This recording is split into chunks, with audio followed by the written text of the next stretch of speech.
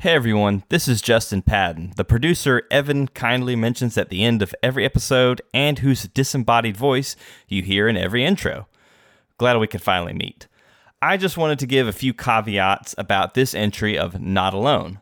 First off, this week we are releasing part 1 of a 2-segment interview with a guest we had on our show. The conversation went on a lot longer than we had initially expected, but it was really engaging and informative, and so we have decided to split it into 2 parts, the second half of which will release approximately a week from when this uploads. The second caveat, at several points in the conversation, we mentioned sexual assault. We don't discuss it in great detail, but if that's a painful trigger for you, then you might want to skip this episode. Our guest today is our friend Greer. Greer is a counselor who lives in a college town and specializes in working with college-aged adults. She has a lot of experience walking with others through substance abuse, and we're really excited to share this conversation with you. So without further ado, here is Not Alone featuring our friend Greer.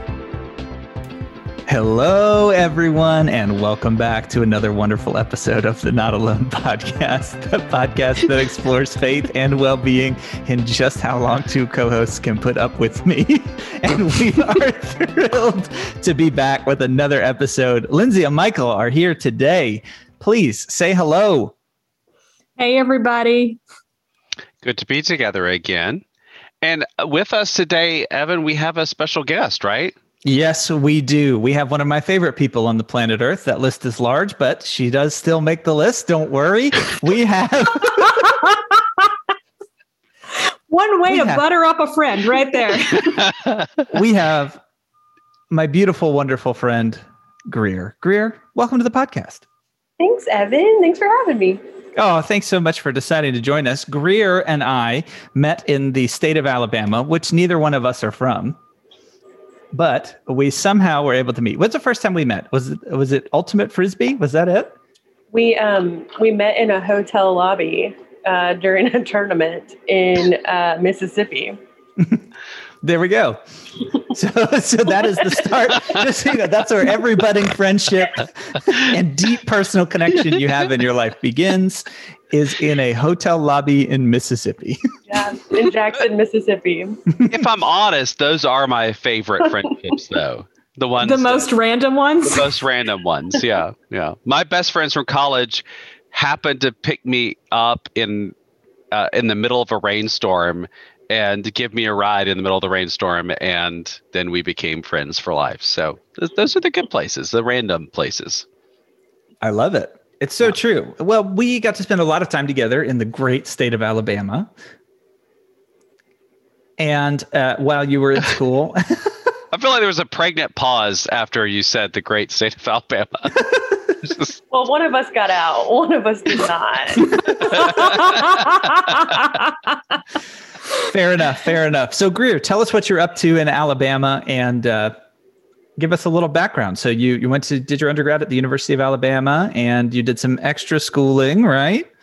I did. So I did my undergrad. My bachelor's is in biology, and I was supposed to go on to be a marine biologist and do animal behavior. And I did none of those things. And so that's kind of where our paths crossed. Was I was finishing my undergrad. I met Evan. He was really the reason I got into ministry. So I took some time off between school, did ministry for 3 years, college ministry at the University of Alabama, and then went back to school at the University of Alabama. It's a theme in my life always. And went there and did my master's in marriage and family therapy. And then once I graduated, I opened private practice here, which I'm still doing. And then I actually taught at, shocker, the University of Alabama for like 2 years. But I no longer teach. I just do private practice, which is super exciting, and I love it.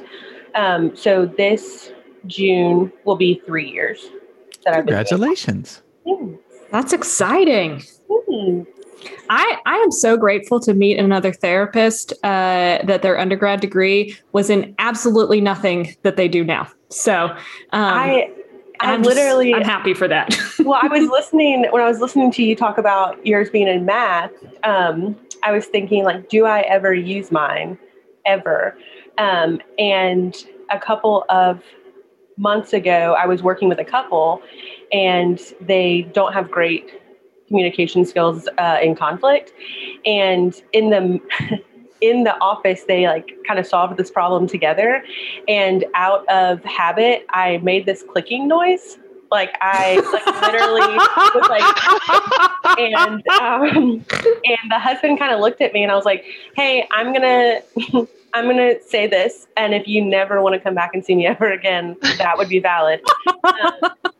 But when working with whales and dolphins, you capture a natural behavior, you click it or you whistle it, and then you reward it, right? And then that's how they learn. Because I worked at SeaWorld too. And so that's how you capture like natural behaviors and then turn them into these like specialized. I think you need to market that for your private practice and like your unique niche. I mean, not many people would help couples quite in that way. Yeah, I never, I will be honest with you, I've never done it before that day and I've never done it after. Luckily, I had a great relationship with them. Like I had worked with them for a long time. They both loved it. Thank goodness, because that could have been a major bomb in that sense. I don't even know what I would do if my therapist clicked it. And it wasn't even like loud. It was so subtle. And as soon as it came out, it was just this moment of like. I think we've reached the point where we have to hear it. It was literally just it was just me making a noise. Because in my head, it was that's the behavior that I want. Like what you guys just did is what I want. And my natural response was like, yeah, grab that real fast. Oh my gosh. Lindsay, do you have a clicker in your office? I'm starting to think about what, I'm sure that I've had some of those moments in private practice as well. There are things that occasionally come out or reactions you make that you try to hide all of yourself as much as you can and not disclose. But there is sometimes my human self just like sneaks out real fast. Well, so what she's trying to say is her method of therapy is to give them a word problem, a math word problem, and they have to solve it together. And that alone will bring any couple, either it will destroy their marriage or it will save their marriage. You just don't know, but it's just done. Yeah. Does that your relationship is on a train heading east at 45 miles an hour? That's right. The tracks are out in 6 months. How long will it take you to turn it around? Oh, it is wild how the things that shape who we are. I love it. I think, but I'm going to start clicking when my kids do something good. I'm totally. just going to see what happens. You have to click and then reward. Like that's the second piece of it, right? Like you click so that they associate that noise with that, but then you have to reward it in some way. Yeah. I think in my house that would be gushers. Oh, 100%. A click and then I'd give out a gusher to my housemates. That would be great. And Greer, I think if my memory is correct, you are the first therapist that we have had as a guest on this podcast as well. That's true. Okay. Yeah. Okay. Yay. I was like, well, Lindsay's one, so that's a great start. Lindsay's looking at me like, I'm just the guest here every week. She does feel a bit like the outlier in some ways. She's waving her hands up together. Goodness. Waving her hands wildly. Well, one of the things that we have been talking about in this series and why we're so grateful that you're on is that we've been talking about some of the challenges that have arisen with substance abuse and challenges around addiction, especially in the pandemic times, because it's been a huge issue. We've been reading all sorts of articles about it and discussing them. And I was like, Greer is going to have such a great perspective on this. And she's got such great experience that she could really speak into this well. Can you give us a little bit of a background on that kind of segment of some of your practice and education and experience? Sure. So I guess kind of the background is I have personal experience, not in the sense that I'm in recovery, but I've had some family members who have struggled with substance abuse. I have been in relationships that have included substance abuse. And prior to being at Alabama, and actually prior to working in ministry, I had only seen the active addiction side, not the recovery side. And then actually through meeting Evan, I met our mutual friend Lee, and Lee had already kind of started this program that partnered the campus ministry that we worked for, along with a group at the time called the CRC, which is the Collegiate Recovery Community. And there's a handful of them at different campuses, not at every college campus, unfortunately, but it's for students who have 6 months or more of continued sobriety. And so he had started partnering with them, really just on a way, like as a way to kind of love on people who were in recovery and to love on these students. But he also partnered with them to do sober tailgates during football season. And he had created a kind of a ministry area around that. And so I had, through conversations with Evan, he knew I had a passion for it. So then he invited me to do campus ministry.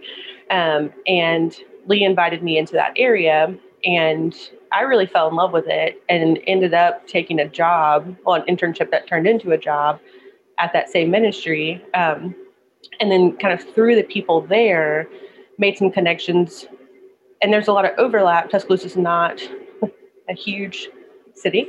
And so there was some overlap in the worlds of ministry and the worlds of recovery.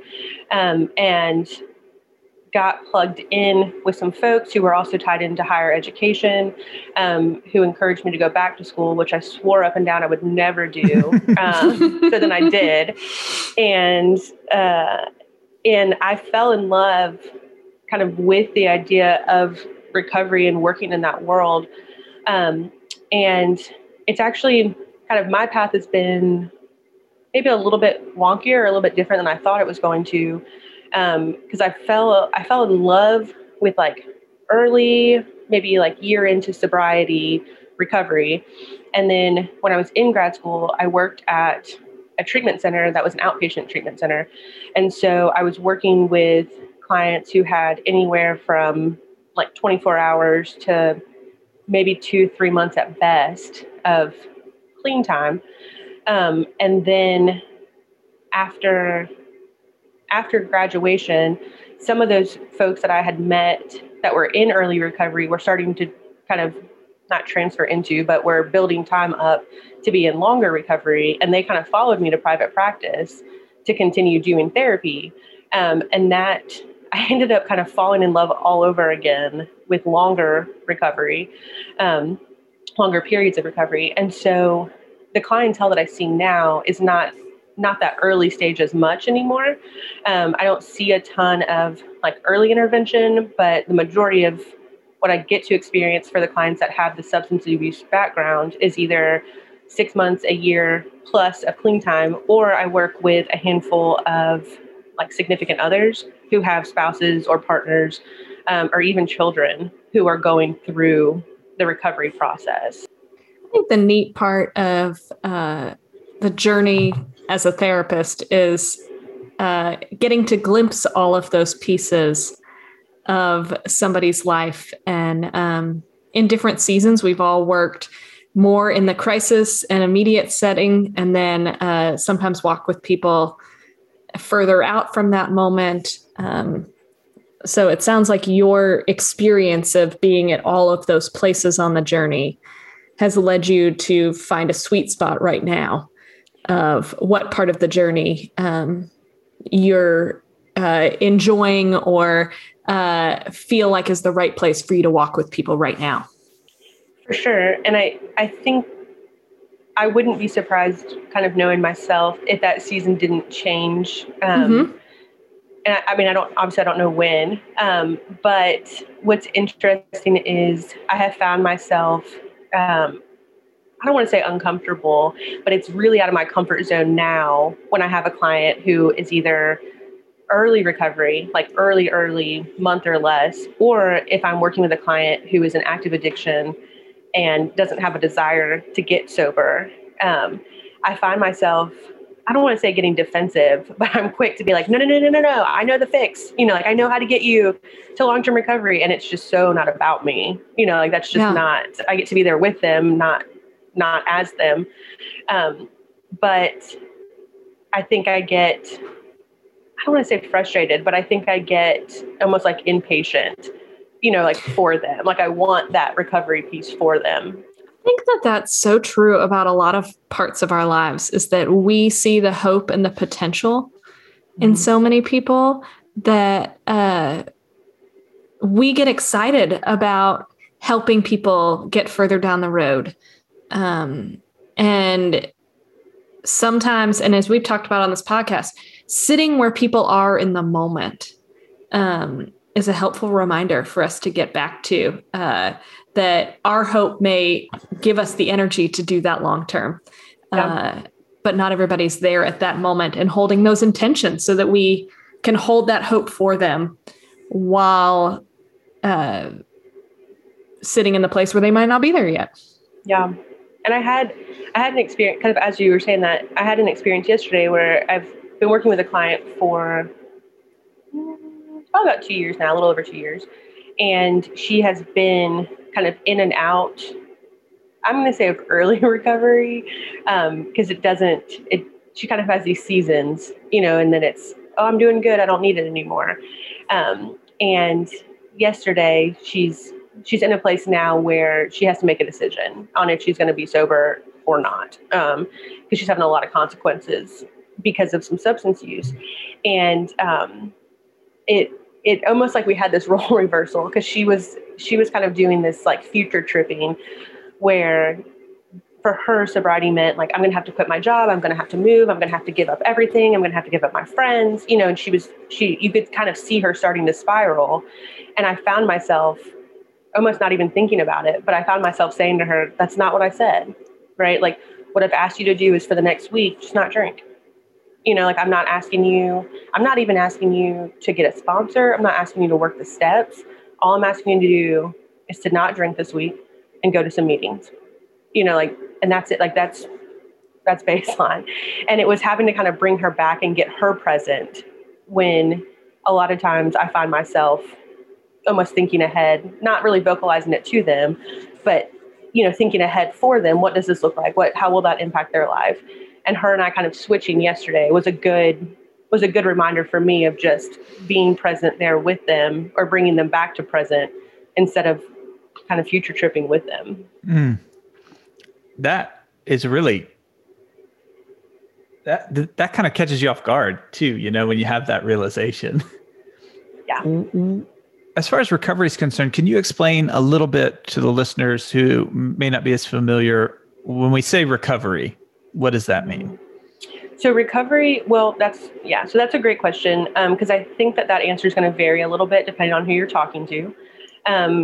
For some people, recovery will just be sobriety or like abstinence, no use of their drug of choice. So whatever substance was causing the most problems in their life.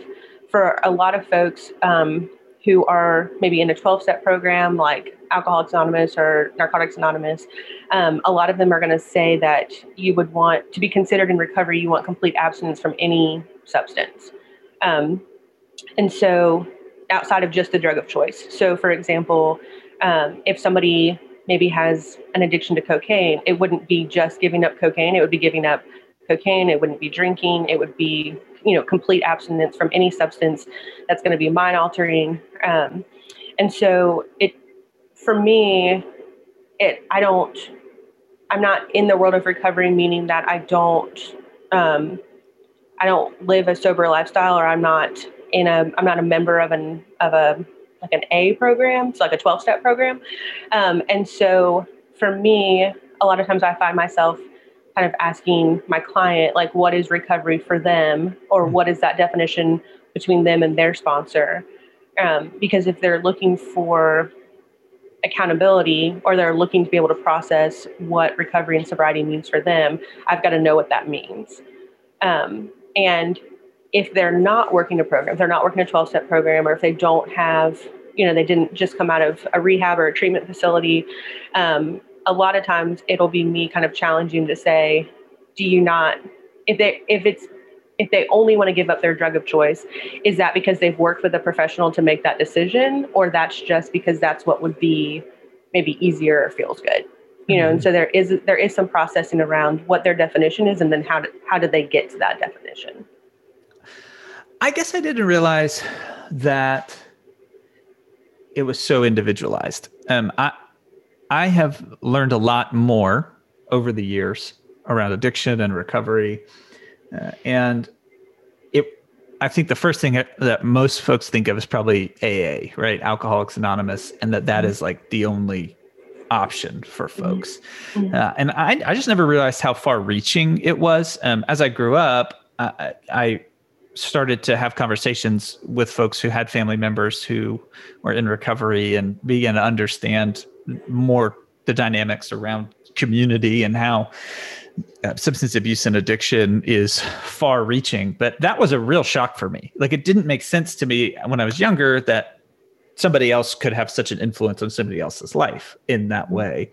So to hear that that the treatment plans are just as individual as the challenges are, makes a lot of sense, because you do get that personalized approach and you have to make that determination yourself.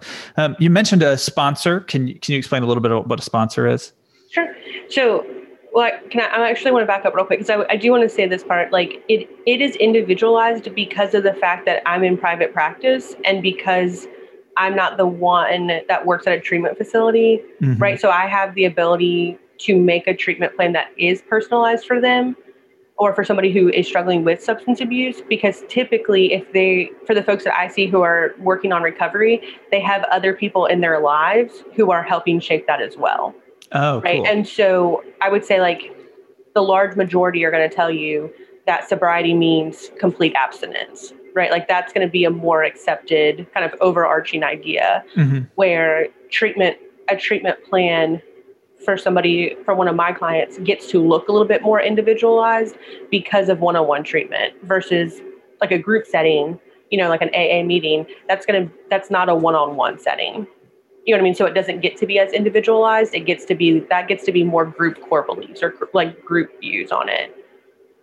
So I don't want it to sound as if AA is like a pick your own adventure on what you want it to look like, right? Which of the 12 steps do you want to start on?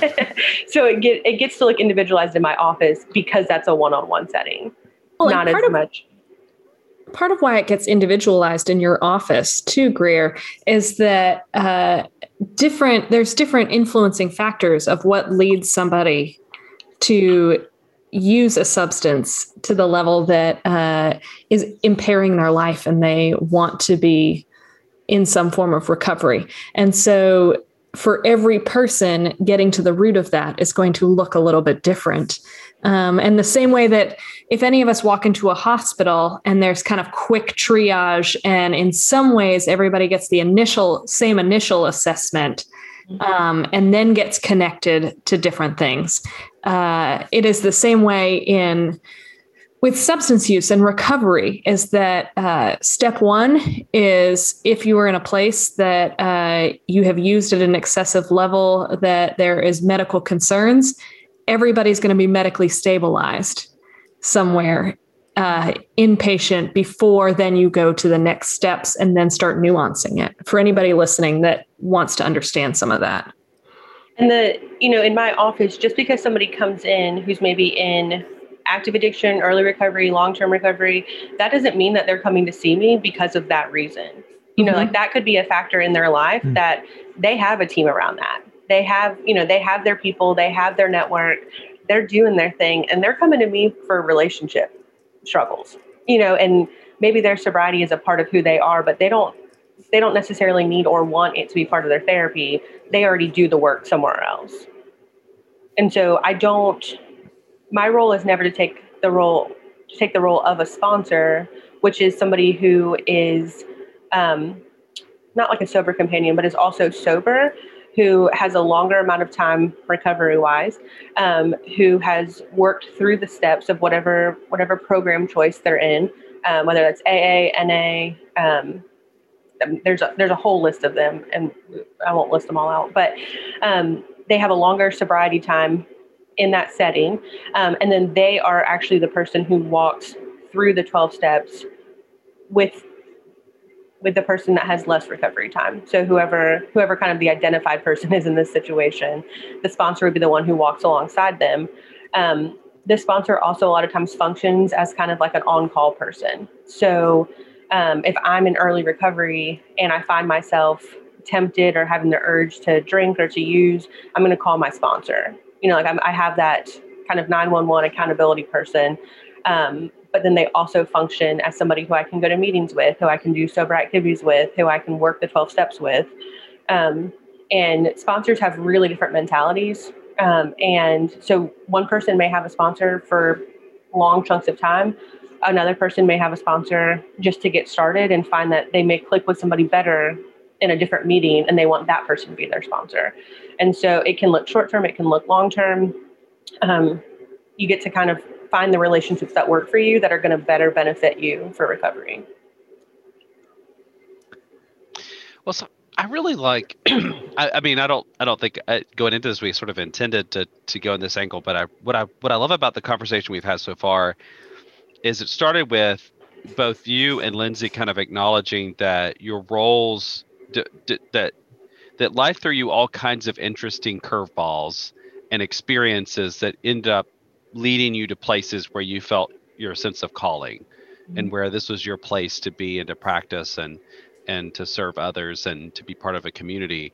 And I first want to just acknowledge that the richness of life is that we go through lots of, what we didn't cover, or the hard things that came along with that too, because there's certainly hard challenges that are presented in life that we have to get through. And I think so I say that to say that thinking about this conversation today, I recognize that life is a complex, interwoven set of decisions and experiences that we're trying to navigate together, and sometimes those experiences lead to really fulfilling job callings and understandings of life and push you in directions you never thought you could go.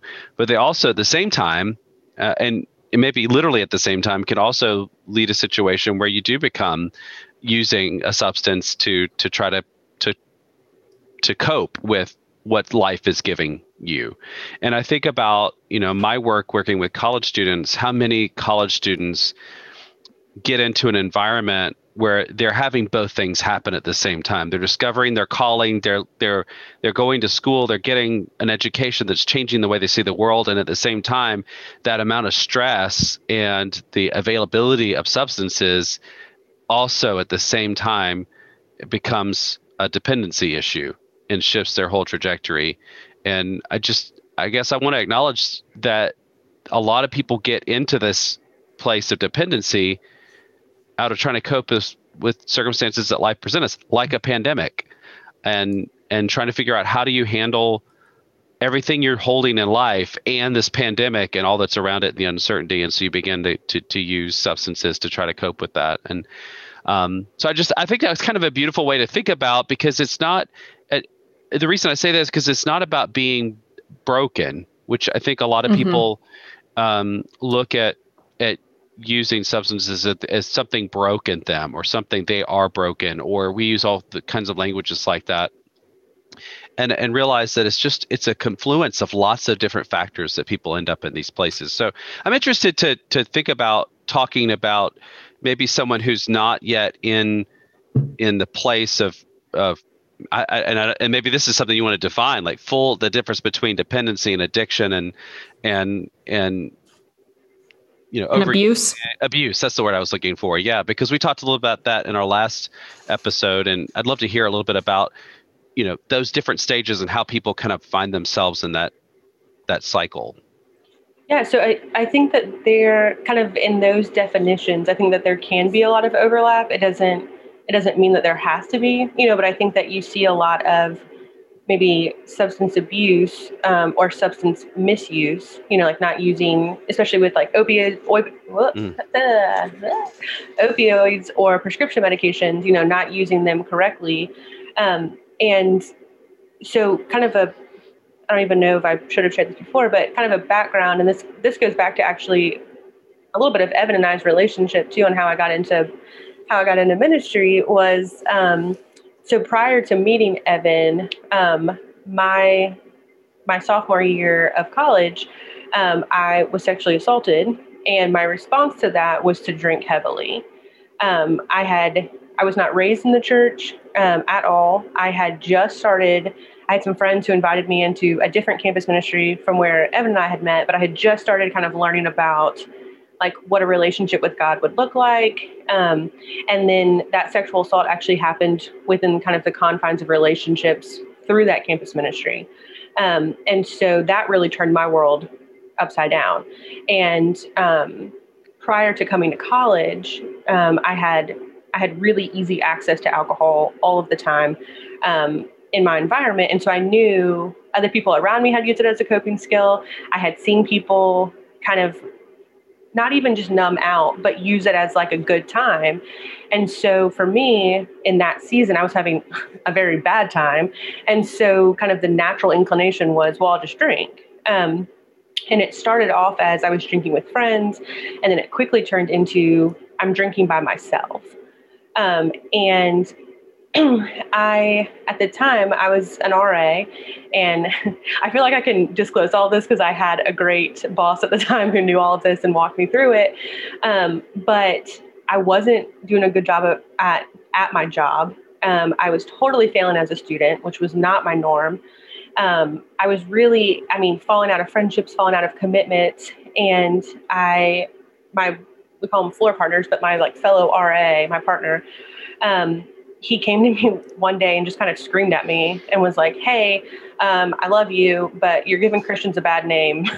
Figure it out. Like, you need to either stop calling yourself a Christian, or you need to get your stuff together, because we're kind of over it.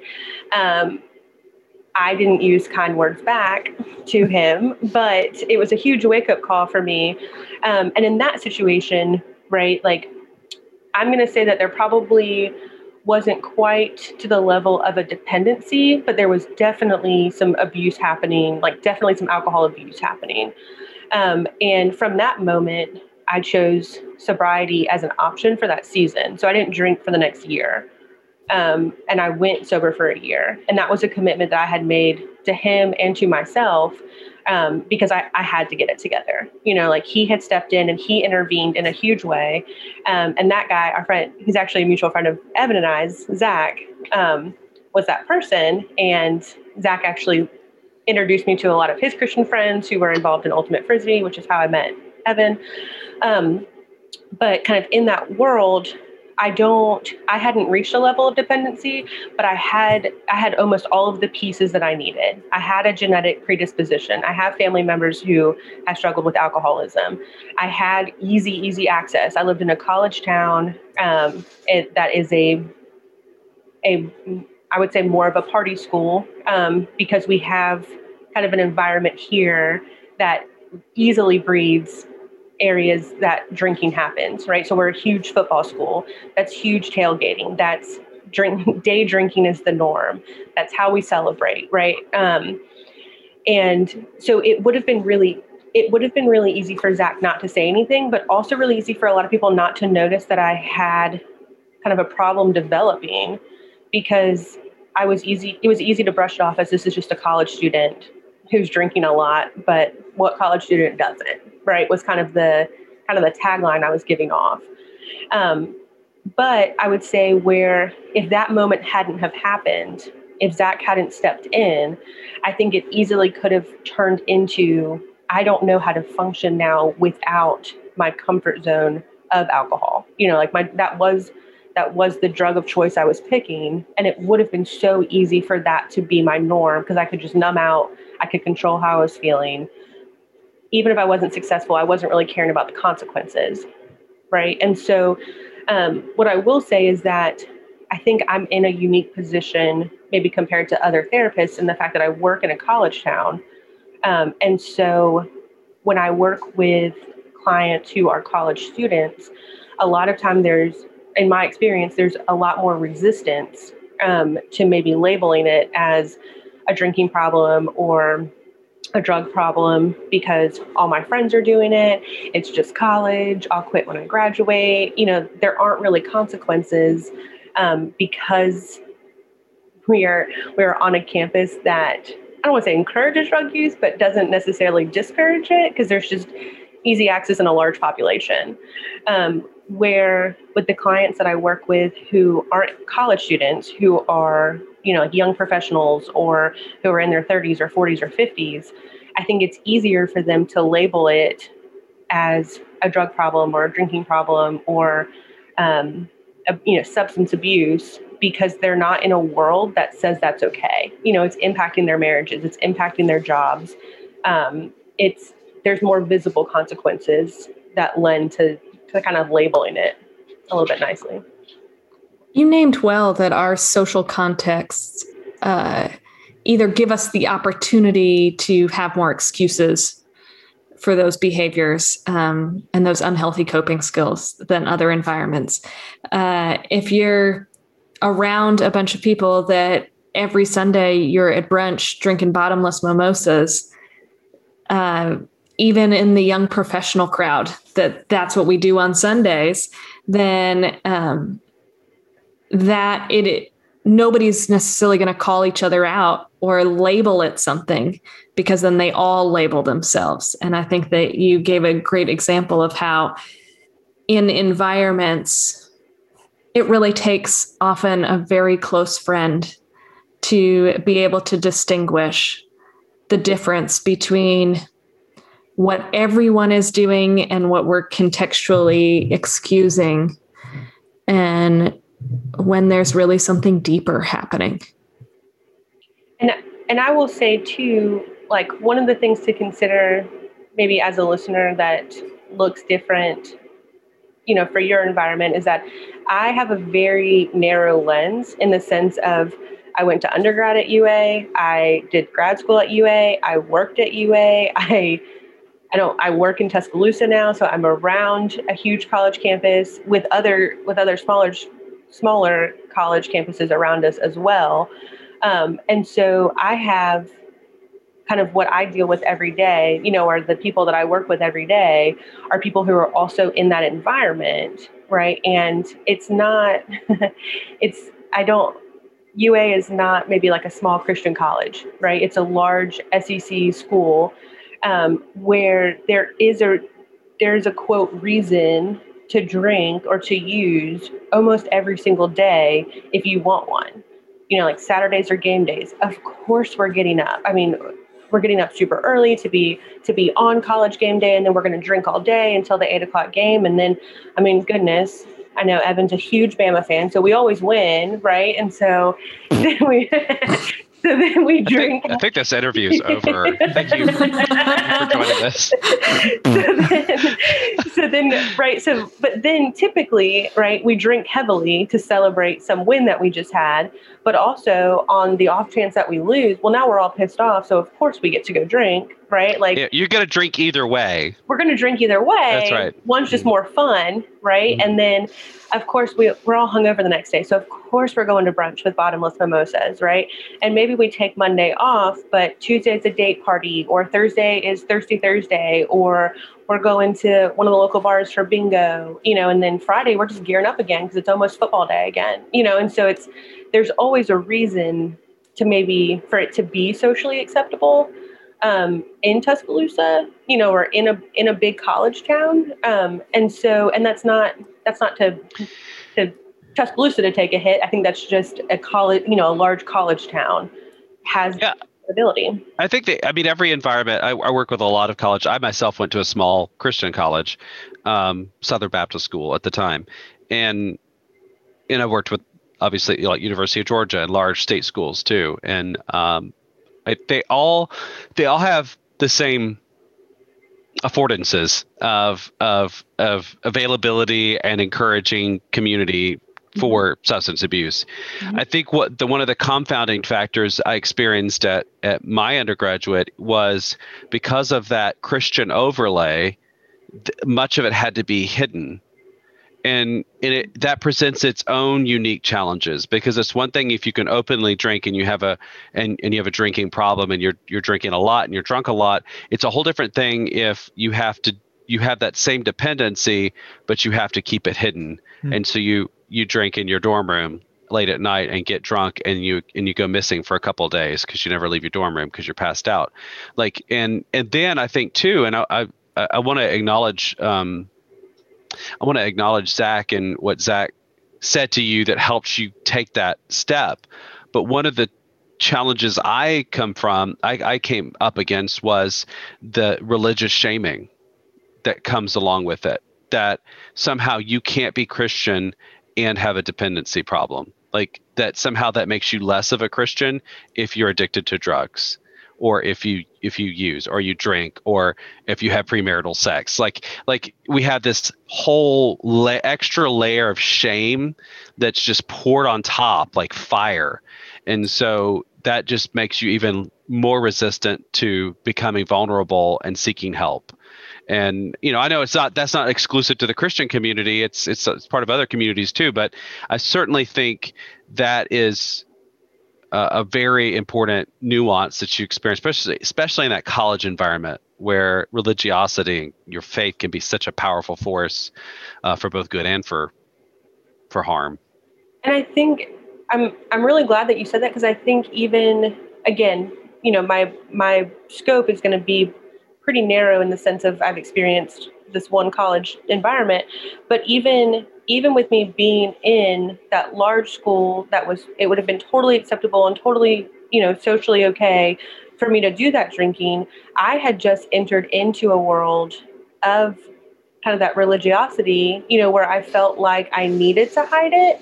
And so even being in an environment where it would have been okay, and I probably pushed it more than I should have, I also did that, like you were talking about, where I did it in a dorm room, or I did it by myself, or I wasn't vocal about it. And like a lot of people who struggle with substance abuse, I thought I was pulling it off like no one's business, right? Yeah. Like nobody knew I had a drinking problem. Nobody knew that I was getting drunk by myself. I was totally rocking it and pulling it off. And in reality, I was not, like I had numerous friends who, would maybe kind of hint or would try to invite me to things that they knew would be sober events. And I wouldn't go intoxicated. I just wouldn't go. And eventually it just got to the point where they said they don't want to be, like, we're just not going to invite you anymore. Like, we're not going to really maybe offer accountability, but we're just going to say no thanks to having you there. You don't come anyway. Yeah, just kind of the deterioration of the relationship. Yeah, where Zach, it'd be interesting to hear his take on it now, because this is like a decade ago. But I think at that point, some of it was more of like, I don't even know if I want to hold you accountable, but we work together and I have to. Like, part of it is like kind of necessity more than anything. And I'm kind of just fed up, with pulling all the weight around here. But I'm going to believe that a much larger part was him being a good friend, and he was also in an environment. He was part of organizations that, large amounts of alcohol were totally fine, but Zach also wasn't using it in the same way that I was. Right. Mm-hmm. So Zach would maybe consume, his wife is probably shaking her head somewhere right now, but like Zach could go out and consume a large amount of alcohol on a Saturday and be totally fine by Sunday, and, was going out and getting the work done, and was getting ready to go to med school, and was a leader for a lot of other kids in that same group that we were both part of. Like, he was doing everything, and he looked like kind of like a quote normal college student who would maybe drink every so often, and maybe drink more, than what we would call like a healthy amount, right? But he was doing it the way that it looked like for a normal college student, and I thought, oh, I'm doing the same thing. And that was the difference between Zach and I, is we weren't doing it the same way at all. Mm-hmm. Thanks, Zach. Yeah, no, I mean, I think I've been a part of a couple interventions, and I know, it's basically what you had. What he posed for you was really an intervention. And one of the things you do, my experience at least, and you guys are far more experienced in this, is that you want to appeal to the things that matter to the person you're talking about. if you're just talking about sort of things that aren't really in the periphery, that aren't really important to that person. And so it seems like he picked up that your faith tradition that you were picking up, this new thing that you were part of, was important to you. And he shared that as a way to try to motivate you to seek change. And it worked. Yeah. Yeah. No, go ahead. Sorry. Oh, I was going to say, I just want to be clear that you can be a Christian, you can be a Christian and you can still be an alcoholic. And that doesn't separate you from the love of God's redemptive love for your life and that sort of thing. Absolutely. And, in my specific experience, like Zach was one of a handful of people that knew about the sexual assault that had happened too. And so I had this friend, right, who was also kind of carrying this weight of the secret that I had given him, and him, I mean, God, looking back, I mean, like, what a great friend, right? Because he could have easily been like, yeah, this is too much. Like it's just too much. And he didn't do that. Literally, thank God, because I would have lost my job. There was a semester where my GPA tanked, and it was crazy. Like, he stepped in and kind of used his connections and his resources to vouch for me. And I was not the person that needed to be vouched for, like looking in on that. Yeah. I was a train wreck, but he didn't let that deter him because he knew it wasn't me, like that wasn't his friend. That wasn't the person he knew. And so for him to step in and really give me opportunities that I definitely didn't deserve, but that he was willing to give me is huge, and I think I was thinking about this on my car ride in this morning as I was thinking about this podcast was, like looking back, how many times God kind of was making these moments in my life where he was like, you're going to be a therapist, you're going to be doing this. This is exactly how you're going to intervene in people's lives. And I had no idea. Right. But I mean, he set it up beautiful. I mean, it was like a T-ball swing, right? Like he put it on the actual tee for me and was just waiting for me to step up. But it was, I'm going to give you an experience that you've been there before so that later on there's some empathy and it's not just sympathy, and then I'm going to pull you into this environment where Evan and kind of the crew around Evan gave me this beautiful example of like what you've experienced before church life wise that wasn't good. That's not what all church people look like. Like it doesn't have to be like that. Your journey can be your own. It can look different than mine. And that's so beautiful. And then right after that, like in working in campus ministry, you're basically like an untrained therapist. Like people are just coming to you being like, I want to do life with you. And you're like, okay, sure. Like, let's do it at Target, and so you're kind of doing life. Right. And then he's just setting me up so nicely now we're going to give you this opportunity to have people to do grad school with. And, and then your internship is going to be, you're going to meet people there that are going to infinitely shape the way that you function as a therapist, because I'm just trying to get you to a place that you're being called to. You just don't know it yet. And I think that just happened in my life over and over again. Not to say that's every therapist story, because I don't think that it is. But looking back, that's not unique to a therapist either. Like that is part of the recovery process also. Like where did this lead to? Like what is kind of the purpose of recovery, or what was the purpose of addiction, or kind of what function did it serve? Because that's not the end. Right. Mm-hmm. It's not just I'm an addict, period, end of story. That's where the story closes. There's just so much more, where those experiences allow people who get sober and who stay sober to then, right, empathize as sponsors or to empathize as friends, and not just say, wow, that sounds really scary or sucky, or I've never been there before. That sucks that you struggled with addiction. Bye.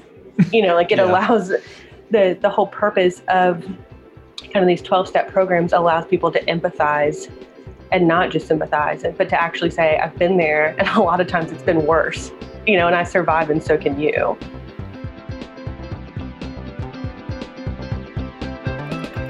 And that will wrap it up for part 1 of this talk. Tune in with us next week as we continue our conversation with Greer around the steps towards sobriety. If you haven't already subscribed to us on social media, our handle for Facebook and Instagram is @TheNotAlonePod. To find out more about Michael and Evan's work in campus ministry, you can find them on the UM Commission's website at www.umcommission.org. And if you want to find out more about Lindsay's professional counseling services, you can go to www.seedsofhopecounseling.org. Thanks, and we'll see you next time.